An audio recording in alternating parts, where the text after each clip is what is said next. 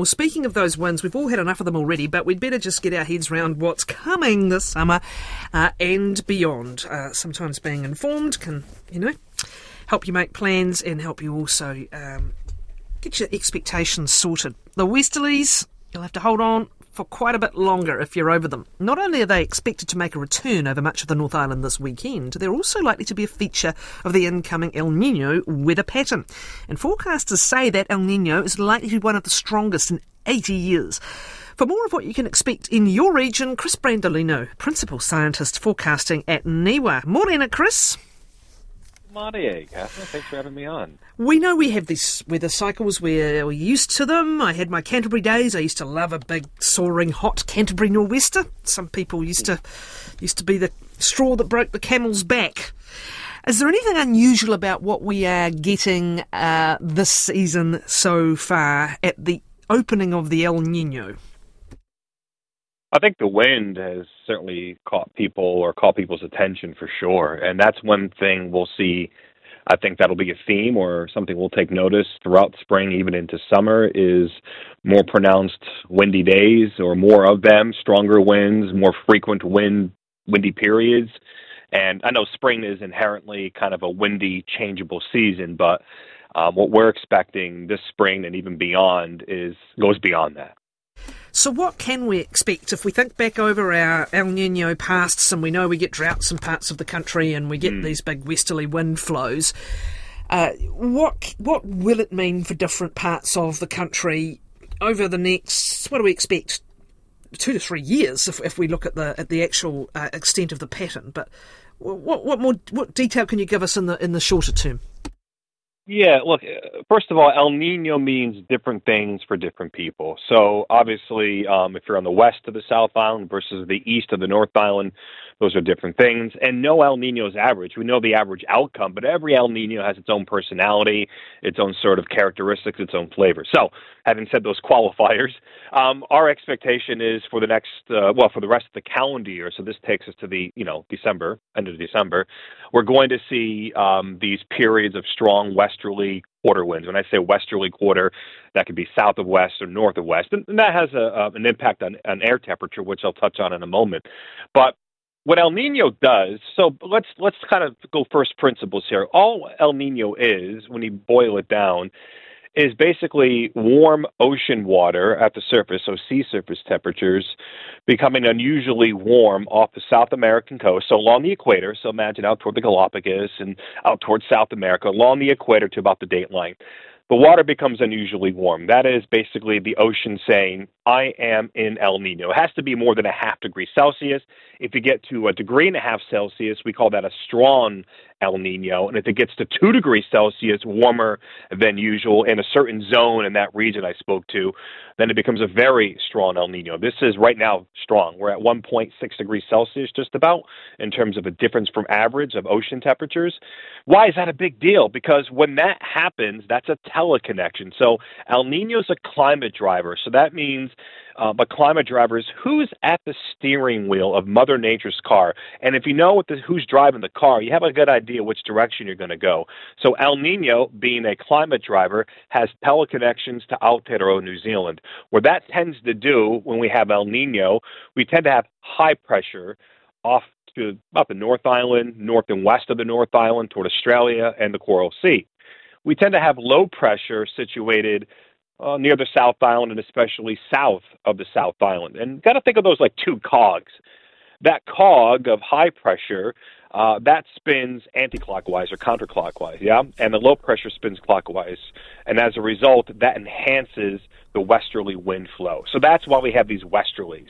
And if we have stronger westerlies, more frequent westerlies, what that's going to do is for places along the west of the South Island, so Greymouth, Haast, Hokitika, Fiordland National Park, even towards Southland, even interior Otago, you're going to find more in the way of rain. You're going to find, wet conditions. Whereas on the other side of the divide, Canterbury over toward eastern Otago, all the way up to Marlborough, you're going to find a tendency for probably reduced rainfall, that fern effect, the downsloping. For the North Island, same idea, except closer to that one cog called high pressure. And high pressure, as you like to tell people, means happy weather. High pressure, happy weather, easy way to remember it, begins with the letter H. And so high pressure is good for holiday makers. Sunshine, settled conditions.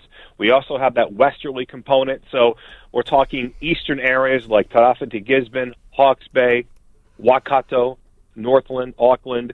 Dryness is something that's front and center in terms of what to expect for the next 3 months and beyond. So that's kind of a high-level view. El Niño induces stronger westerlies, more frequent westerlies, and therefore that has an impact on where the rainfall occurs or lack thereof.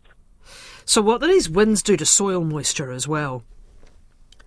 Yeah, well, that's why a dryer works, doesn't it? You have warm air and you have wind. Just like you use the restroom, you wash your hands, you use the air dryer, and hot air moving is much more efficient at stripping away moisture than, say, air that's not moving if the air were warm. So that certainly is a component.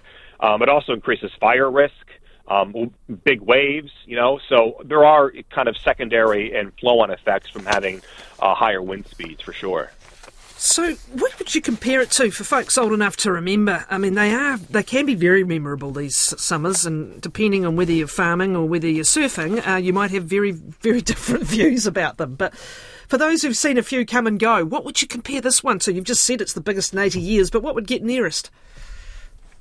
Well, we're looking at some what we call analogs. So analogs are you're trying to understand which years in the past have similar conditions to the current year. So that can kind of give you some insight as to what to expect moving forward. And you can take those analog years and kind of compare it to what is the modeling showing us. And ideally, you'd like to see some consistency to give you some confidence. And there's a couple things going on here. So I'm going to go into the weeds, Catherine, but I have a machete.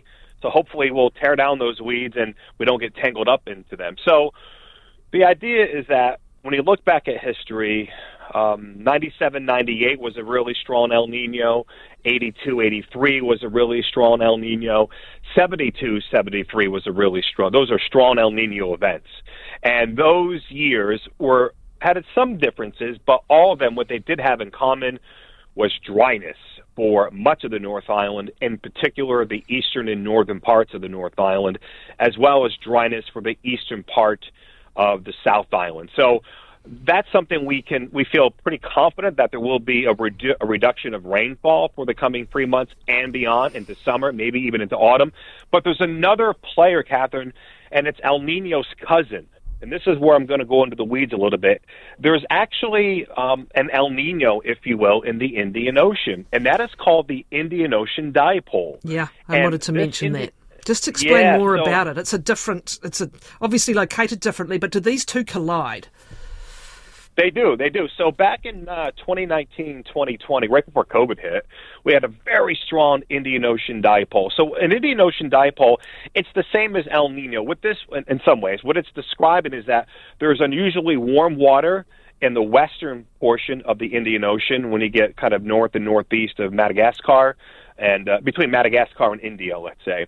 And then there's unusually cool water well northwest of Australia toward Indonesia. And that is kind of a similar setup what you have in the Pacific Ocean, except it's in the Indian Ocean. And the reason we always look at ocean temperatures is because, sometimes you'll hear, when there's some kind of conspiracy or some kind of fraud, there's the expression, follow the money.